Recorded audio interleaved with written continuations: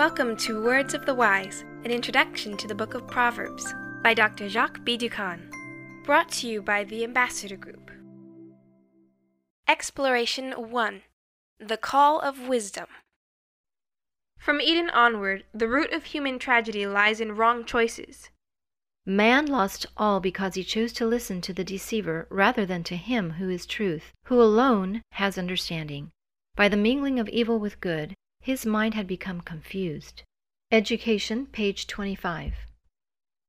The book of Proverbs is all about helping us to make right choices, to choose the way of God and not that of the deceiver. The father or the mother, speaking to their son, not only warns him against wrong choices, but encourages him to make the right ones. This is so important because the choices we make are literally matters of life and death. The first 3 chapters of Proverbs illustrate this method of education. After having explained the purpose of the book, to know wisdom, Proverbs 1 verse 2, and having laid down the motto of the book, the fear of the Lord is the beginning of knowledge, the author moves back and forth from warning us against listening to foolishness, to urging us to respond to the call of heavenly wisdom. In each exploration of Proverbs, Dr. Ducan will recommend a proverb, a verse, to memorize. Today's wisdom comes from Proverbs 1 verse 7 in the New King James Version. The fear of the Lord is the beginning of knowledge, but fools despise wisdom and instruction.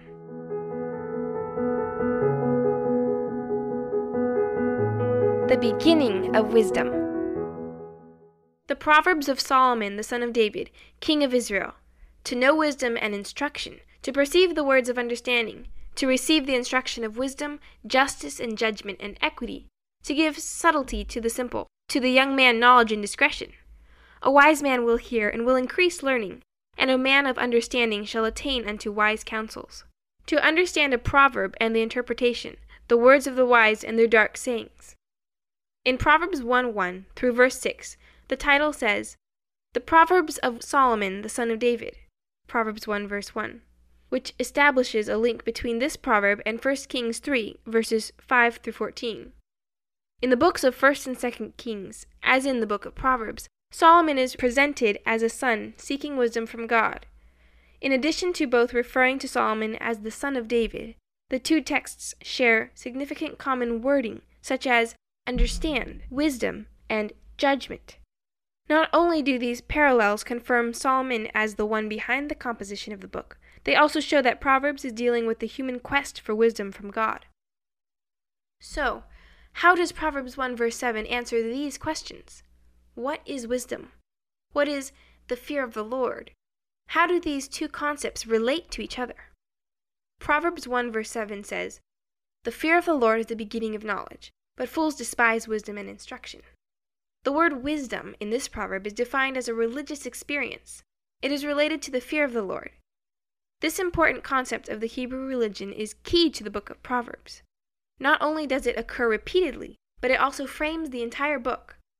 Another text to show religious experience is Proverbs 31 verse 30, which says, Favor is deceitful, and bounty is vain, and beauty is vain.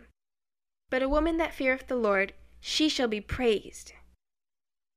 The fear of the Lord has nothing to do with the superstitious and childish fear of divine punishment. Instead, it should be understood as the acute consciousness of God's personal presence at all times and everywhere.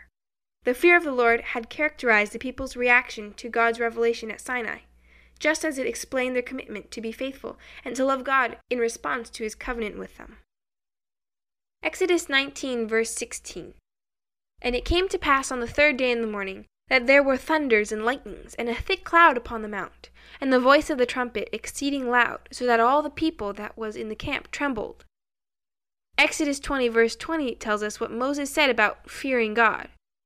And Moses said unto the people, Fear not, for God is come to prove you, and that his fear may be before your faces, that ye sin not. Deuteronomy 10 verse 12 reports how Moses provided further detailed instructions about fearing God. And now, Israel, what doth the Lord thy God require of thee, but to fear the Lord thy God, to walk in all his ways, and to love him, and to serve the Lord thy God with all thy heart and with all thy soul? To fear God means to be faithful to him and to love him. The phrase, the fear of the Lord is the beginning of wisdom, means that wisdom originates in this fear. The Hebrew word for beginning, pronounced reshith, points to the first word introducing the creation story in Genesis 1:1. The first lesson of wisdom, then, deals with understanding that God is our Creator, the one who gives us life and breath, and that He is always present, a God of love and justice and redemption. John 3:16 says, "For God so loved the world, that He gave His only begotten Son, that whosoever believeth in Him should not perish, but have everlasting life." Psalm 89:14 says, "Justice and judgment are the habitations of thy throne. Mercy and truth shall go before thy face." And Hebrews 9:12 says, "Neither by the blood of goats and calves, but by his own blood he entered in once into the holy place, having obtained eternal redemption for us." We are told to love God and also to fear Him. How do these two concepts relate to your own experience with the Lord? In daily reality, do you ever ponder or think about these introspective questions? How do I love God? What does that mean to you, to love God? Do I fear and respect God? How do you experience that in your life?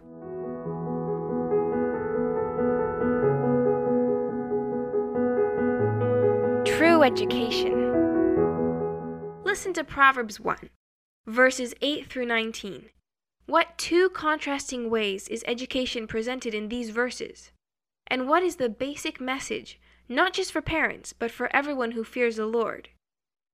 "My son, hear the instruction of thy father, and forsake not the law of thy mother. For they shall be an ornament of grace unto thy head, and chains about thy neck. My son, if sinners entice thee, consent thou not. For they say, Come with us, let us lay wait for blood, let us lurk privily for the innocent without cause. Let us swallow them up alive as the grave, and whole as those that go down into the pit. We shall find all precious substance, we shall fill our houses with spoil. Cast in thy lot among us, let us all have one purse. My son, walk not thou in the way with them, refrain thy foot from their path. For their feet run to evil, and make haste to shed blood. Surely in vain the net is spread in the sight of any bird. And they lay wait for their own blood, they lurk privily for their own lives. So are the ways of every one that is greedy of gain, which taketh away the life of the owners thereof." Try to identify the answers from the verses you've just heard. Again, the two questions are, what two contrasting ways of education are presented in these verses? And what's the basic message in these verses? Not just for parents, but for everyone who fears the Lord. Education is, first of all, a family matter, and true education comes first and foremost from the parents. In these verses, this education is called instruction, and even law. The Hebrew word for law, Torah, means direction. The parents are to point their children in the right direction. In contrast, the other type of education is not identified, not given a name. It is simply acknowledged as the voice of sinners, which leads in the wrong direction. Also, the words "my son," not to be taken in a gender-exclusive sense, are repeated many times, emphasizing parental instruction. Each parent, for example, your father and your mother, in the New King James Version, is clearly identified in the singular and is personally involved, while the other camp, sinners, is an anonymous plural. In her book, The Adventist Home, on page 182, Ellen G. White wrote, "In His wisdom, the Lord had decreed that the family shall be the greatest of all educational agencies. It is in the home that the education of the child is to begin. Here is his first school. Here, with his parents as instructors, he is to learn the lessons that are to guide him throughout life. The educational influences of the home are a decided power for good or for evil. If the child is not instructed aright here, Satan will educate him through agencies of his choosing." The best argument on behalf of family education is its results. These are the inner qualities of character, which are like ornaments on the head and around the neck. In the Middle Eastern culture, precious collars and bracelets were passed from parents to children as a heritage of value. Education matters more, though, than material riches. The time spent with our children will be of much greater value for them than the time spent at our businesses. Also, the reference to the neck and the head, which is the individual's face, suggests that education will shape his or her personality.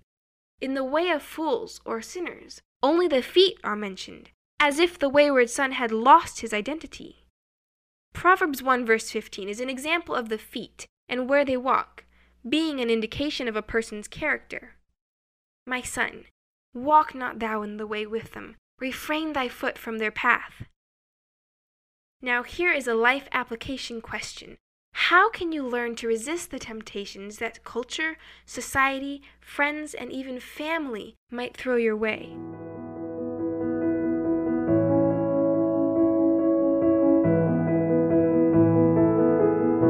The call of wisdom. Proverbs 1 verse 20 through 23 says, Wisdom crieth without, she uttereth her voice in the streets, she crieth in the chief place of concourse, in the openings of the gates, in the city she uttereth her words, saying, How long, ye simple ones, will ye love simplicity? And the scorners delight in their scorning, and fools hate knowledge. Turn you at my reproof. Behold, I will pour out my spirit unto you. I will make known my words unto you. How is wisdom presented here? Wisdom wants to be heard. She has something of importance to announce, and she wants everyone to hear what she says. She cries out. She uttereth her voice. She uttereth her words. She cries out where many people are, and where they go, so that no one misses her message. And so she cries out in the streets, and in the openings of the gates, and in the city. What is wisdom saying to us? Wisdom wonders how long we will choose to prefer simplicity. It's not a compliment, nor a virtue. If we are like scorners who enjoy ridiculing people who follow God in his ways, how long will we be that way? If we change our ways based upon her reproof, wisdom will pour out her spirit on us, tell us her wisdom words. While the sinners lie in wait and lurk secretly, wisdom calls aloud outside, cries out in the chief concourses, and speaks her words. Proverbs 1:11 through 21. Wisdom is here personified, and her offer is given to the man and the woman on the street. It is for everyone in the real business of life. Amid the noise and rancor of so many products and so many sellers, the call of wisdom must be loud, otherwise she would not be heard against the clamor of so many other voices. What is the result of rejecting wisdom? To find out, let's read Proverbs 1 verses 22 through 32. How long, ye simple ones, will ye love simplicity, and the scorners delight in their scorning, and fools hate knowledge? Turn you at my reproof. Behold, I will pour out my spirit unto you. I will make known my words unto you. Because I have called, and ye refused. I have stretched out my hand, and no man regarded. But ye have sought at naught all my counsel, and would none of my reproof. I also will laugh at your calamity. I will mock when your fear cometh. When your fear cometh as desolation, and your destruction cometh as a whirlwind, when distress and anguish cometh upon you. Then shall they call upon me, but I will not answer. They shall seek me early, but they shall not find me. For that they hated knowledge, and did not choose the fear of the Lord. They would none of my counsel. They despised all my reproof. Therefore shall they eat of the fruit of their own way, and be filled with their own devices. For the turning away of the simple shall slay them, and the prosperity of fools shall destroy them. Because I have called, and ye refused, I have stretched out my hand, and no man regarded. The reason that people reject wisdom has nothing to do with wisdom itself, and everything to do with the character of those who reject her. In Proverbs 1 verse 25, these people are described as arrogant and disdainful, when it says, Ye have set at naught all my counsel, and would none of my reproof. Compare that verse with verse 30 of the same chapter. They would none of my counsel, they despised all my reproof. It's as if they know better. The implication is that wisdom is for the naive and the simple. Yet those who reject wisdom are simple and naive. They are fools who hate knowledge, according to Proverbs 1 verse 22. It also says of the same people, using more stubborn-sounding words in verse 29. for that they hated knowledge and did not choose the fear of the Lord. Those who reject wisdom will reap the fruit of their rejection. Having refused to choose the fear of the Lord, they will have to be content with themselves. Proverbs 1 verse 31 says, "They will be full with their own fancies." When we reject wisdom from above, we often end up with the fables and lies that we fabricate for ourselves, or the fables and lies that others fabricate for us, that we so readily accept. In this way, we replace God with idols. Ironically, those who despise religion, mocking those who judge as simple and naive, often are superstitious in their own way, placing value on the most fleeting and useless of things that, in the end, can never satisfy the most basic needs of the heart. Proverbs 1 verse 33 assures us that, "Whoso hearkeneth unto me shall dwell safely, and shall be quiet from fear of evil." When we remember the context in what came before, can you remember what promise and hope is found here for you? For example, verse 23 gives an if-then promise. "If you turn at my reproof, behold, I will pour out my spirit unto you. I will make known my words unto you." Here's a question to contemplate. How is this promise shown to be true in my own experience?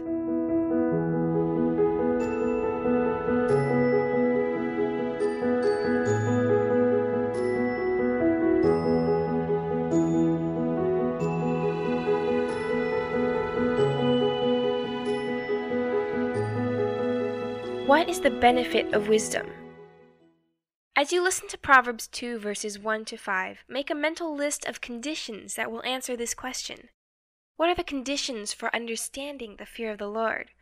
Again, what are the conditions for understanding the fear of the Lord?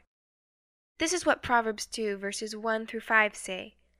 "My son, if thou wilt receive my words and hide my commandments with thee, so that thou incline thine ear unto wisdom, and apply thine heart to understanding, yea, if thou criest after knowledge, and liftest up thy voice for understanding, if thou seekest her as silver, and searchest for her as for hidden treasures, then shalt thou understand the fear of the Lord, and find the knowledge of God." So what are the conditions for understanding the fear of the Lord? What mental list did you make? Let's compare our lists. The first condition is to receive wisdom's words and to treasure them, to value them so that we live by them. The second condition is seeking for wisdom, and whatever you discover, applying those concepts to your life. The third condition is to yearn for wise knowledge, to seek to gain understanding with all your heart. The fourth condition is to search for wisdom, in the same way that you would search for silver or treasure.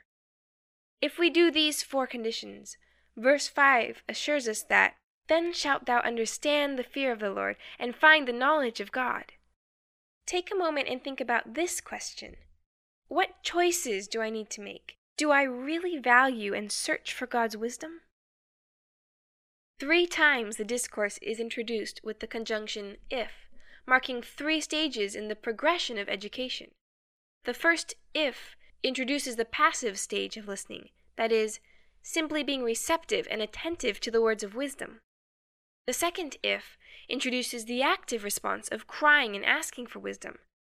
The third if introduces passionate involvement in seeking and searching for wisdom, as we would for hidden treasures. Listen to Proverbs 2 verses 6 through 9 for the answers to these 2 questions. What are the conditions for understanding righteousness? What is God's responsibility in the acquisition of wisdom? Proverbs 2 verses 6 through 9 say, "For the Lord giveth wisdom, out of his mouth cometh knowledge and understanding. He layeth up sound wisdom for the righteous. He is a buckler to them that walk uprightly. He keepeth the paths of judgment, and preserveth the way of his saints. Then shalt thou understand righteousness, and judgment, and equity, yea, every good path." Again, the 2 questions are, what are the conditions for understanding righteousness? What is God's responsibility in the acquisition of wisdom? Actually, the phrase, "the Lord gives," in verse 6, New King James Version, responds to the phrase, "you will find the knowledge of God," verse 5, New International Version. Wisdom, like salvation, is a gift from God, as much as verses 1 through 5 describe the human process. Verses 6 through 9 describes the divine work. He gives wisdom. He stores wisdom. He guards and preserves the way of the wise. Now let's listen to Proverbs 2, verses 10 through 22.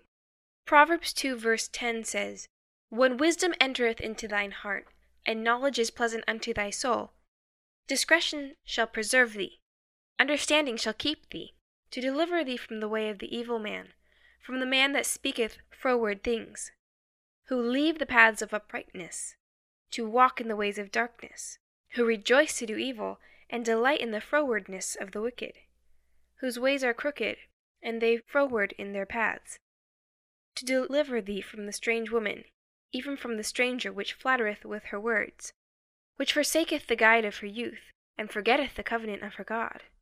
For her house inclineth unto death, and her paths unto the dead.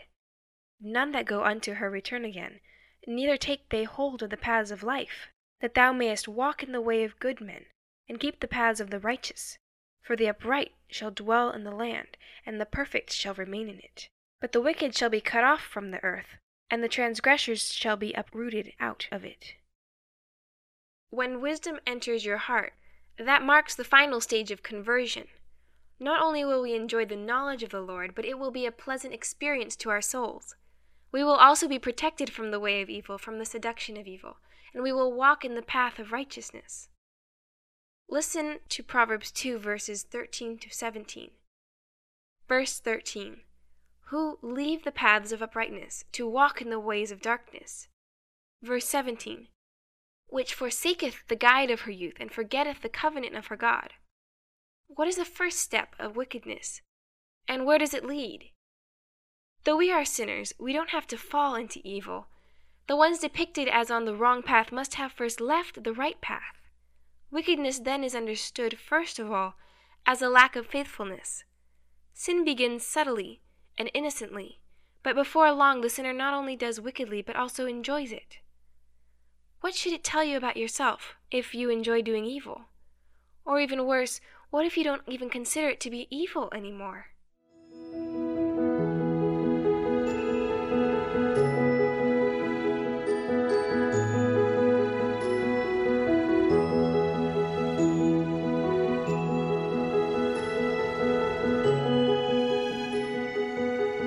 Do not forget. Proverbs 3 verse 7 reveals the trap of being wise in one's own eyes. What is the trap? To be wise in one's own eyes will lead to the illusion that one does not need God to be wise. This is a hopeless situation. There is more hope for a fool than for them. Proverbs 26 verse 12, New International Version. Again, wisdom is described as a religious commitment. To be wise means to keep God's commandments. Proverbs 3 verse 1. To display mercy and truth. Proverbs 3 verse 3. And to trust in the Lord. Proverbs 3 verse 5. Wisdom implies an intimate relationship with God. The heart was already mentioned in Proverbs 2 verse 10 as the place wisdom should enter. The question is, what reward comes with the gift of wisdom?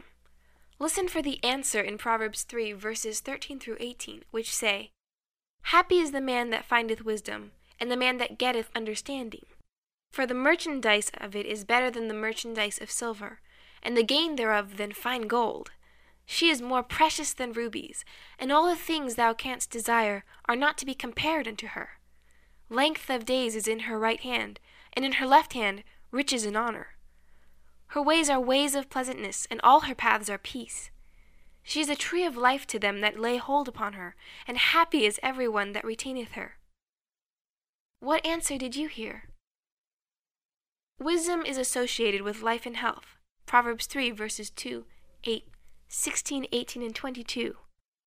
One of the most suggestive images is the tree of life. In verse 18, a promise repeated several times in the book of Proverbs. You may recognize this promise in Proverbs 11 verse 30, Proverbs 13 verse 12, and Proverbs 15 verse 4.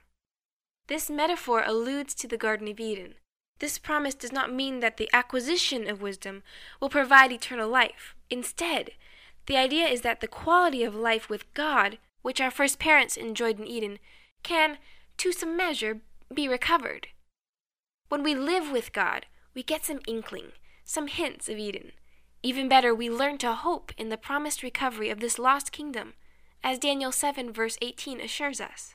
But the saints of the Most High shall take the kingdom, and possess the kingdom forever, even forever and ever. Here's what Proverbs 3 verses 19 and 20 say. The Lord by wisdom hath founded the earth, by understanding hath he established the heavens. By his knowledge the depths are broken up, and the clouds drop down the dew. The sudden reference to the creation story seems to be out of place in this context. Yet the use of wisdom at creation reinforces the argument of verse 18, which associates wisdom with the tree of life. If God used wisdom to create the heavens and earth, wisdom is not a trivial matter. The scope of wisdom is cosmic, going beyond the limits of our earthly existence. Wisdom concerns our eternal life as well. This lesson is implied in the reference to the tree of life, reminiscent of the Garden of Eden. This perspective is also contained in the promise that concludes our passage. Proverbs 3 verse 35, the wise shall inherit glory.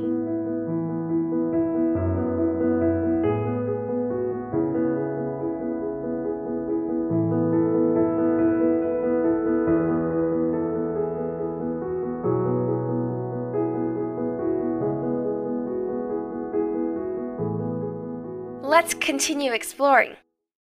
Here are 4 bonus quotations, several pages each from specific chapters by Ellen G. White. Our first reading is from the chapter entitled Hidden Treasure, pages 111 through 114 in Christ's Object Lessons. The Scriptures need not be read by the dim light of tradition or human speculation. As well might we try to give light to the sun with a torch as to explain the Scriptures by human tradition or imagination. God's holy word needs not the torchlight glimmer of earth to make its glories distinguishable. It is light in itself, the glory of God revealed, and beside it every other light is dim. But there must be earnest study and close investigation. Sharp, clear perceptions of truth will never be the reward of indolence. No earthly blessing can be obtained without earnest, patient, persevering effort. If men attain success in business, they must have a will to do and a faith to look for results. And we cannot expect to gain spiritual knowledge without earnest toil. Those who desire to find the treasures of truth must dig for them as the miners dig for the treasure hidden in the earth. No half-hearted, indifferent work will avail. It is essential for old and young not only to read God's Word, but to study it with wholehearted earnestness, praying and searching for truth as for hidden treasure. Those who do this will be rewarded, for Christ will quicken the understanding. Our salvation depends on a knowledge of the truth contained in the Scriptures. It is God's will that we should possess this. Search, oh, search the precious Bible with hungry hearts. Explore God's Word as the miner explores the earth to find veins of gold. Never give up the search until you have ascertained your relation to God and His will in regard to you. Christ declared, "Whatsoever ye shall ask in my name, that will I do, that the Father may be glorified in the Son. If ye shall ask anything in my name, I will do it." John 14, verses 13 and 14. Men of piety and talent catch views of eternal realities, but often they fail of understanding, because the things that are seen eclipse the glory of the unseen. He who would seek successfully for the hidden treasure must rise to higher pursuits than the things of this world. His affections and all his capabilities must be consecrated to the search. Disobedience has closed the door to a vast amount of knowledge that might have been gained from the Scriptures. Understanding means obedience to God's commandments. The Scriptures are not to be adapted to meet the prejudice and jealousy of men. They can be understood only by those who are humbly seeking for a knowledge of the truth, that they may obey it. Do you ask, "What shall I do to be saved?" You must lay your preconceived opinions, your hereditary and cultivated ideas at the door of investigation. If you search the Scriptures to vindicate your own opinions, you will never reach the truth. Search in order to learn what the Lord says. If conviction comes as you search, if you see that your cherished opinions are not in harmony with the truth, do not misinterpret the truth in order to suit your own belief, but accept the light given. Open mind and heart that you may behold wondrous things out of God's Word. Faith in Christ as the world's Redeemer calls for an acknowledgement of the enlightened intellect controlled by a heart that can discern and appreciate the heavenly treasure. This faith is inseparable from repentance and transformation of character. To have faith means to find and accept the gospel treasure with all the obligations which it imposes. Except a man be born again, he cannot see the kingdom of God. John 3, verse 3. He may conjecture and imagine, but without the eye of faith he cannot see the treasure. Christ gave his life to secure for us this inestimable treasure, but without regeneration through faith in his blood, there is no remission of sins, no treasure for any perishing soul. We need the enlightenment of the Holy Spirit in order to discern the truths in God's Word. The lovely things of the natural world are not seen until the sun, dispelling the darkness, floods them with its light. So the treasures in the Word of God are not appreciated until they are revealed by the bright beams of the Sun of Righteousness. The Holy Spirit, sent from heaven by the benevolence of infinite love, takes the things of God and reveals them to every soul that has implicit faith in Christ. By his power, the vital truths upon which the salvation of the soul depends are impressed upon the mind, and the way of life is made so plain that none need err therein. As we study the Scriptures, we should pray for the light of God's Holy Spirit to shine upon the Word, that we may see and appreciate its treasures. Let none think that there is no more knowledge for them to gain. The depth of human intellect may be measured, the works of human authors may be mastered, but the highest, deepest, broadest flight of the imagination cannot find out God. There is infinity beyond all that we can comprehend. We have seen only the glimmering of divine glory and of the infinitude of knowledge and wisdom. We have, as it were, been working on the surface of the mine, when rich golden ore is beneath the surface, to reward the one who will dig for it. The shaft must be sunk deeper and yet deeper in the mine, and the result will be glorious treasure. Through a correct faith, divine knowledge will become human knowledge. No one can search the Scriptures in the Spirit of Christ without being rewarded. When man is willing to be instructed as a little child, when he submits wholly to God, he will find the truth in his Word. If men would be obedient, they would understand the plan of God's government. The heavenly world would open its chambers of grace and glory for exploration. Human beings would be altogether different from what they are now, for by exploring the mines of truth, men would be ennobled. The mystery of redemption, the incarnation of Christ, his atoning sacrifice, would not be as they are now, vague in our minds. They would be not only better understood, but altogether more highly appreciated. In his prayer to the Father, Christ gave to the world a lesson which should be graven on mind and soul. "This is life eternal," he said, "that they might know thee, the only true God, and Jesus Christ, whom thou hast sent." John 17, verse 3. This is true education. It imparts power. The experimental knowledge of God and of Jesus Christ whom he has sent transforms man into the image of God. It gives to man the mastery of himself, bringing every impulse and passion of the lower nature under the control of the higher powers of the mind. It makes its possessor a son of God and an heir of heaven. It brings him into communion with the mind of the infinite and opens to him the rich treasures of the universe. This is the knowledge which is obtained by searching the Word of God, and this treasure may be found by every soul who will give all to obtain it. If thou criest after knowledge, and liftest up thy voice for understanding, if thou seekest her as silver, and searchest for her as for hidden treasure, then shalt thou understand the fear of the Lord, and find the knowledge of God. Proverbs 2, verses 3-5. Our second is from chapter 112, entitled, "A Blessing in the Home," page 333 in Messages to Young People. The Lord says to the young, "My son, give me thine heart." The Savior of the world loves to have children and youth give their hearts to him. There may be a large army of children who shall be found faithful to God because they walk in the light, as Christ is in the light. They will love the Lord, and it will be their delight to please him. They will not be impatient if reproved, but will make glad the heart of father and mother by their kindness, their patience, their willingness to do all they can in helping to bear the burdens of daily life. Through childhood and youth, they will be found faithful disciples of our Lord. Children and youth, in your earliest years you may be a blessing in the home.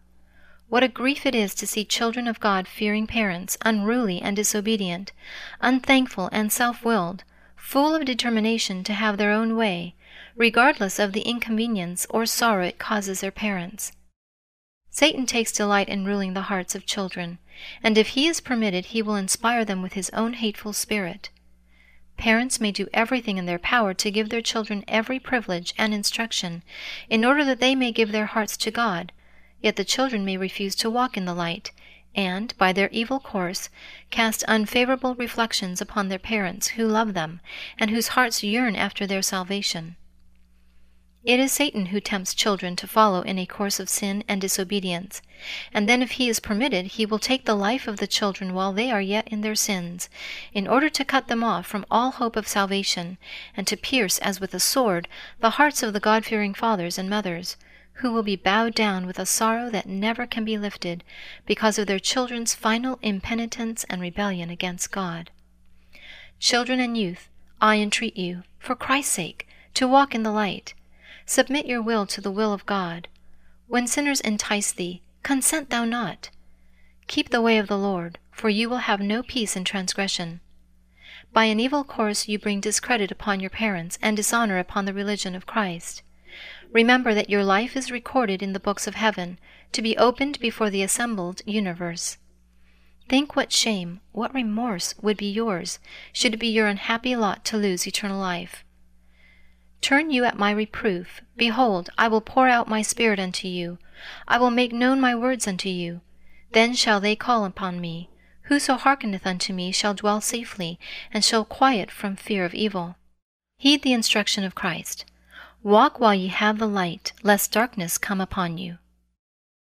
Our third reading is from chapter 21, entitled Study of Physiology, pages 197 and 198, in the book simply entitled Education.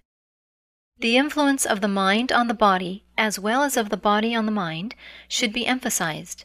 The electric power of the brain, promoted by mental activity, vitalizes the whole system, and is thus an invaluable aid in resisting disease. This should be made plain.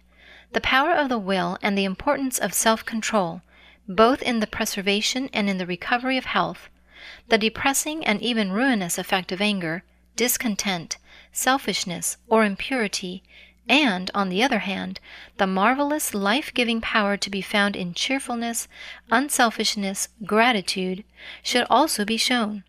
There is a physiological truth that we need to consider in the Scripture, that says, "A merry heart doeth good like a medicine." Proverbs 17, verse 22.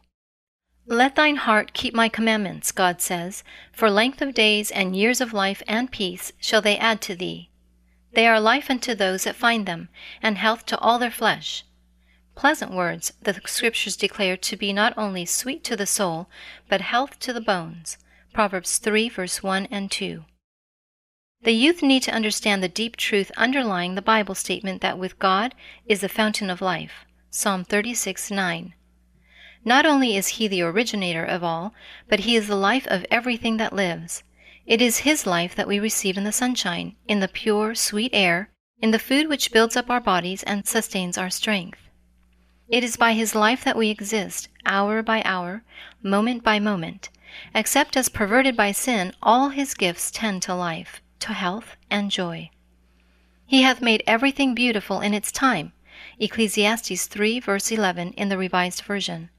And true beauty will be secured, not in marring God's word, but in coming into harmony with the laws of him who created all things and who finds pleasure in their beauty and perfection.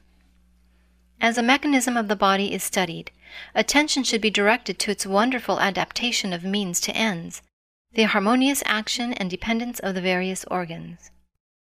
As the interest of the student is thus awakened, and he is led to see the importance of physical culture, much can be done by the teacher to secure proper development and right habits. Among the first things to be aimed at should be a correct position. both in sitting and in standing. God made man upright, and he desires him to possess not only the physical, but the mental and moral benefit, the grace and dignity and self-possession, the courage and self-reliance, which an erect bearing so greatly tends to promote. Let the teacher give instruction on this point by example and by precept, show what a correct position is, and insist that it shall be maintained. Our fourth reading is from the section entitled Ellen G. White Comments, page 1156 in the SDA Bible Commentary, Volume 3. True wisdom is a treasure as lasting as eternity. Many of the world's so-called wise men are wise only in their own estimation. Content with the acquisition of worldly wisdom, they never enter the garden of God, to become acquainted with the treasures of knowledge contained in His holy word. Supposing themselves to be wise, they are ignorant concerning the wisdom which all must have who gain eternal life. They cherish a contempt for the book of God, which, if studied and obeyed, would make them truly wise. The Bible is to them an impenetrable mystery. The grand, deep truths of the Old and New Testaments are obscure to them, because spiritual things are not spiritually discerned. They need to learn that the fear of the Lord is the beginning of wisdom, and that without this wisdom their learning is of little worth. Those who are striving for an education in the sciences, but who have not learned the lesson that the fear of God is the beginning of wisdom, are working helplessly and hopelessly, questioning the reality of everything. They may acquire an education in the sciences, but unless they gain a knowledge of the Bible and a knowledge of God, they are without true wisdom. The unlearned man, if he knows God and Jesus Christ, has a more enduring wisdom than has the most learned man who despises the instruction of God. The wise man says that wisdom's ways are ways of pleasantness, and all her paths are peace. Many cherish the impression that devotion to God is detrimental to health and to cheerful happiness in the social relations of life. But those who walk in the path of wisdom and holiness find that godliness is profitable unto all things, having promise of the life that now is, and of that which is to come. They are alive to the enjoyment of life's real pleasures, while they are not troubled with vain regrets over misspent hours, nor with gloom or horror of mind, as the worldling too often is when not diverted by some exciting amusement. Godliness does not conflict with the laws of health, but is in harmony with them. Had men ever been obedient to the law of 10 commandments, had they carried out in their lives the principles of these 10 precepts, the curse of disease that now floods the world would not be. One whose mind is quiet and satisfied in God is on the highway to health. A soul filled with the love of Jesus lends to the words, the manners, the looks, hope, courage, and serenity. It reveals the Spirit of Christ. It breathes a love which will be reflected. It awakens a desire for a better life. Souls ready to faint are strengthened. Those struggling against temptation will be fortified and comforted. The words, the expression, the manners throw out a bright ray of sunshine, and leave behind them a clear path toward heaven, the source of all light. Every one of us has opportunities of helping others. We are constantly making impressions upon the youth about us. The expression of the countenance is itself a mirror of the life within.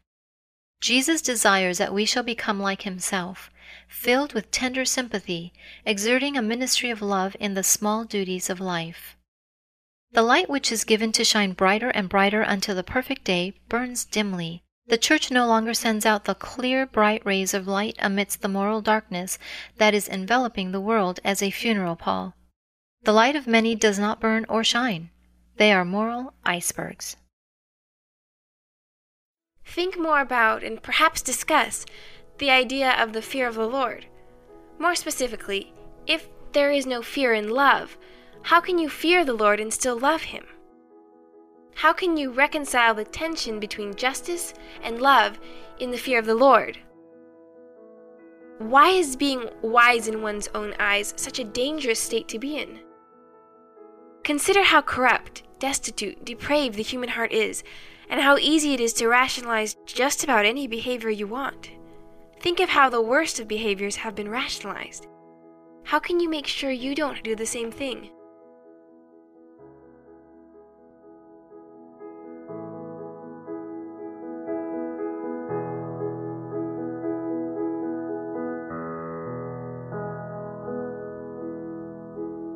ambassadorgroup.org.